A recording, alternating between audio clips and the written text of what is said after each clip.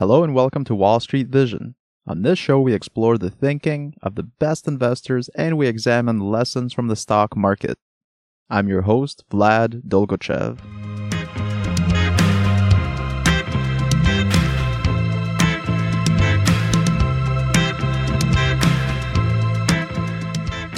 This show is for informational purposes only and is not investment advice. Check out the show notes for the full disclaimer. Hello everybody, welcome to the Wall Street Vision podcast. At the end of last week's episode, I mentioned that having a checklist is one of the best ways of adding skill into the investment process. So in this week's episode, I want to dive a little deeper into checklists and the overall process that investors follow when they're picking a specific investment. Monish Pabrai is an amazing investor and he's quite open about his investment process, so I'll share his methods on this episode. Monish manages over $1 billion and he's had a really good investment track record over the years. This guy's the real deal, and what I love about him is that he so openly gives back to the investment community by sharing his philosophy. And he also just accepted my LinkedIn request, so it's great that he still makes time for the common people. Before we dive into that, let's start with a story. So in 2001, Peter Pronovost is a doctor at a hospital where a 1-year-old girl was tragically taken off of life support. The girl died from a complication of an infection that she got from a catheter. You can imagine what the girl's mom was going through. She was very upset and came up to Peter and said to him, "Can you tell me that this won't happen to my other daughters?" Peter was really shaken and he didn't have a good answer. The mom asked him, "What are you going to do about this?" Now, most people in Peter's shoes would have probably tried to comfort the mom and then tried to forget about the whole traumatic event. But Peter is built differently. And that experience led him on this long journey to see what he could do to resolve this catheter infection issue. I think he felt a strong personal mission to make sure that if it was possible, that he'd find a solution to the problem. Now, a catheter is one of those tubes that they put into the body. They use catheters to take fluids out of the body or to put fluids into the body. At the time, there was this belief that catheter infections were a fact of life and that there was nothing you could do about them. In 2001, 30,000 people died from catheter infections, so these infections were a big deal. The issue that Peter was facing is that doctors thought, well, these things just happen, there's nothing we can do about them. But he had a gut feeling that there's something that could be improved. He racked his brain for a solution and he came up with the idea of going to the CDC, that's the Center of Disease Control in the States. They make all the health guidelines and they had these guidelines to avoid these specific types of infections. But the guidelines were 200 pages long. They were too complicated and they recommended like 90 different things for doctors to do. When you're a doctor or a nurse in the emergency room, there's no way you could follow 90 different things. It's not realistic. So Peter took the most important actions that made the biggest difference and he came up with this 5-item checklist. The checklist was supposed to help reduce the risk of these catheter infections. Now, the interesting thing is that when he took a closer look to compare what was happening at the hospital compared to the checklist that he created, Peter found that most of the doctors at the hospital were only following the checklist about 30% of the time. Wow, there was a big opportunity to make a change. He came up with a simple checklist as well. It was straightforward. Wash your hands with a certain type of soap, clean the patient's skin with specific antiseptic, use sterile equipment, and so on. Nothing too crazy. All straightforward stuff that doctors knew about. But it wasn't top of mind and it was easy for the doctors to forget some of the steps when they're thinking of 1,000 other things. So they implemented the checklist and saw amazing results and gradually they kept refining and tweaking it. If they had an infection pop up at the hospital, they'd go and investigate how it happened and that led to more improvements. The whole thing led to massive success. These types of infections were down over 80% in a few years. His checklist has saved thousands of lives. Time magazine said that Peter's work has already saved more lives than any other lab scientist in the past decade. He even made Time magazine's 100 most influential people list, so it was a huge win all around. Alright, so what does this have to do with investing? Investing is another area where there's 1,000 things to think about, and it's easy to miss some obvious ones. Like the doctor that forgot to wash the patient's skin with a specific antiseptic. Investors can sometimes miss important things that are obvious in hindsight. Guys like Warren Buffett have made investment mistakes on things that seem kind of obvious when you're looking at them after the fact. Now, they might be obvious, but if investors like Buffett have made those mistakes, the average investor would probably miss those red flags as well. At least I know I would. So an investment checklist is a great way to standardize the investment process and to make sure that there's no glaring mistakes that are being made. Mohnish Pabrai uses checklists at the end of his investment process. Let's go over his whole process so that you see the master plan and so you understand where the checklist fits in the big picture. His process starts with scanning for possible investments. Mohnish does this in lots of different ways. One of which is to look at the types of companies other top investors are buying. You can do this by looking at a 13F form, that's F like Frank. There's lots of websites that show this data. whalewisdom.com is an example of one of them. The 13F pretty much shows you any US stocks or options that institutional investors own. So when you see a headline in the newspaper saying that Warren Buffett sold off all his airline stocks, that newspaper is probably referencing that 13F form. So Mohnish scans these forms, and from there he thinks about the business and how it makes money. You can't make an educated investment if you don't understand it. So he wants to make sure that he has an idea about how the business functions. Next up, he thinks if the company is within his circle of competence or not. And a lot of companies are not in his circle of competence, so they're an easy pass. As a reminder, the circle of competence is the industry or industries that you feel comfortable with. These are industries that you understand well. The best results usually come from investing within the circle of competence. And most investment mistakes can happen for people when they're investing outside of their circle of competence. An example from Mohnish is when he's looking at another big-name investor buying a pharmaceutical company.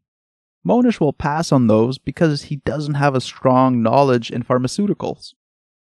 It's great to see such an amazing, accomplished investor admit that there's whole industries that he doesn't understand. That's a great lesson. It's a reminder that it's okay not to know everything and that investors should focus on areas that they're strong at. Makes sense. If you're an Olympic level swimmer, you should stick to swimming. You don't want to go out and try to win a medal in track and field. After a potential investment makes it through all these steps, Mohnish will finally look at some valuation metrics. He's looking to buy companies at half off. He's looking for an investment that's selling at a 50% discount. So if the price to earnings ratio is too high, or if the enterprise value to sales ratio is too high, he'll pass right away. The overall process he uses is designed to get to a no as quickly as possible. When he's first looking at a business, he'll spend literally a few minutes, and if there's anything that he doesn't like, he'll pass and move on to the next investment. The whole point is to say no quickly and move on to the next idea. The reason Mohnish uses this sort of funnel is because he doesn't want to get too deep on a company that he'll pass on. His time is super valuable, so he can't waste it researching a company that he won't invest in.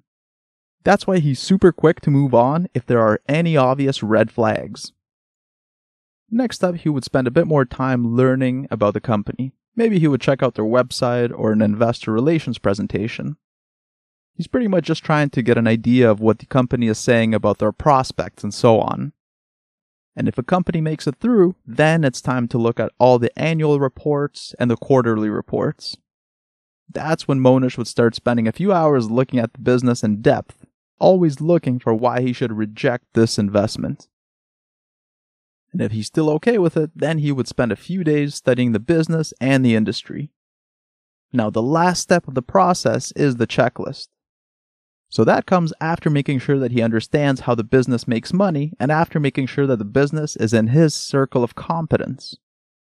Before we dive into the checklist that Mohnish uses, I'll quickly mention that if you're enjoying the podcast, please subscribe and leave a review. And if you know someone who would find this content valuable, please share this episode with them. My goal for the podcast is to help people learn the lessons from the best investors and to help people understand the stock market better. I think that's important today as there's lots of information out there that can lead people on the wrong path. And I would love for more people to benefit from this type of content. Alright, back to the show. Next up, we'll cover the checklists, which are the final step in the process for Monish. So first off, how did he come up with this checklist? He created it based on real losses that he or other big-name investors have had. He essentially looked at all the times that big-name investors have invested into a company where they ended up losing money. Then he reverse engineered the process to figure out why those losses happened. Some examples of case studies that he looked at were from Warren Buffett and Charlie Munger, because they talk a lot about their mistakes. These include failed investments like Dexter Shoes, US Air, Berkshire Mills, and NetJets. So Monish took a look at each of those and tried to figure out what caused the bad investment outcome, and then he added it to this checklist. An example is when Warren Buffett invested in Dexter Shoes. We covered this in a previous episode. Warren did not take into account that cheap foreign labor could provide similar shoes at much cheaper prices.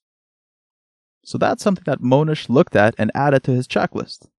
So for any investment going forward, he always asks, if cheap foreign labor can somehow produce a product or service that's cheaper, would that be a problem for the company? And over time, Monish used his own experiences to add to the list as well. The final checklist had over 100 different questions. Monish didn't exactly say what questions are on there because that's his secret sauce for creating great returns. But he did share the overall categories to look at. The first category is about leverage.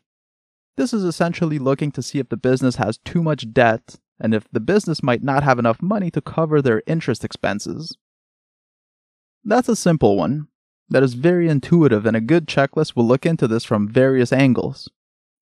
If the business has high accounting earnings but is not generating cash and at the same time has lots of interest payments that they have to make, this could be a bad situation.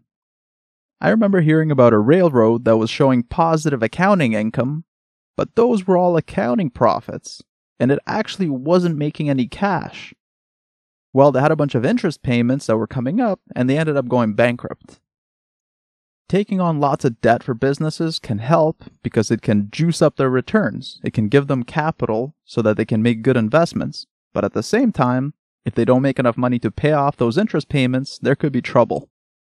Next up, a good checklist would look into moats and the competitive advantage that the business has.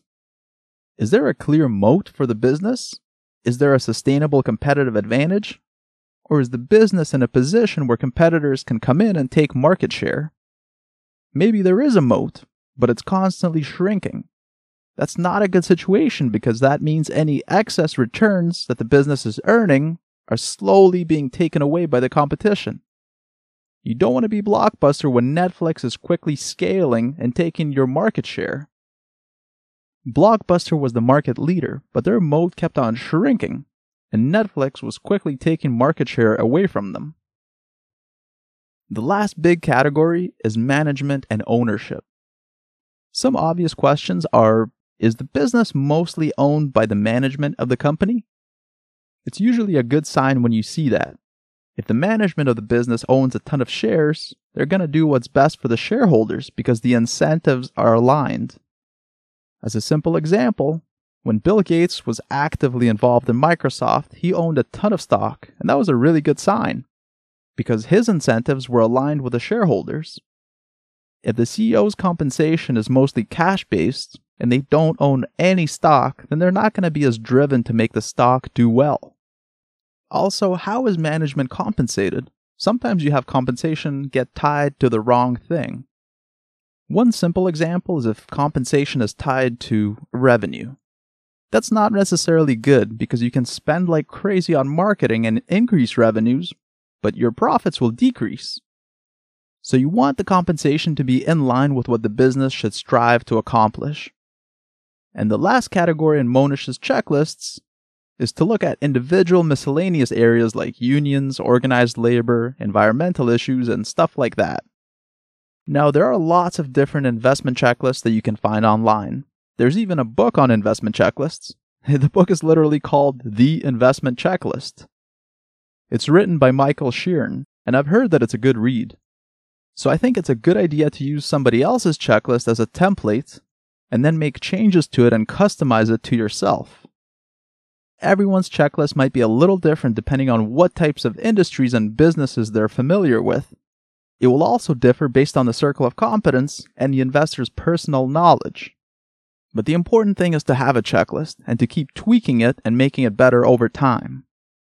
Alright, so we've covered a few topics here, so let's go over some quick takeaways. Having a systematic investment process is really important. A checklist helped reduce the catheter infections and saved thousands of lives. An investing checklist is a great tool to help reduce obvious investment mistakes. A good way to structure the investment process is to say no to potential investments as quickly as possible. You don't want to waste time on companies that don't meet the investment criteria. And everyone's checklist can be different. For Monish, the top categories would have to do with leverage, moat and competitive advantage, and management and ownership. That's a good rough guide, but every investor's final version can be different. I also want to mention that if you've enjoyed this episode, I recommend you check out episode 19, where we discuss the mistake that Warren Buffett made when he bought Dexter shoes. Monish uses that as a case study in his checklist, and I think there are some valuable lessons in that story for any investor. Alright, Vision Nation, that wraps it up for this week's episode. If you've enjoyed it, please hit the subscribe button, leave a review, and if you know someone who's interested in investing, please share this episode with them. Thank you, and I hope you have an amazing day. This podcast is for entertainment purposes only and should not be relied upon as the basis for investment decisions. Before making any decisions, consult a professional. I may maintain positions in the securities discussed on this podcast. This show is copyrighted by the Wall Street Vision. Written permission must be granted before syndication or rebroadcasting.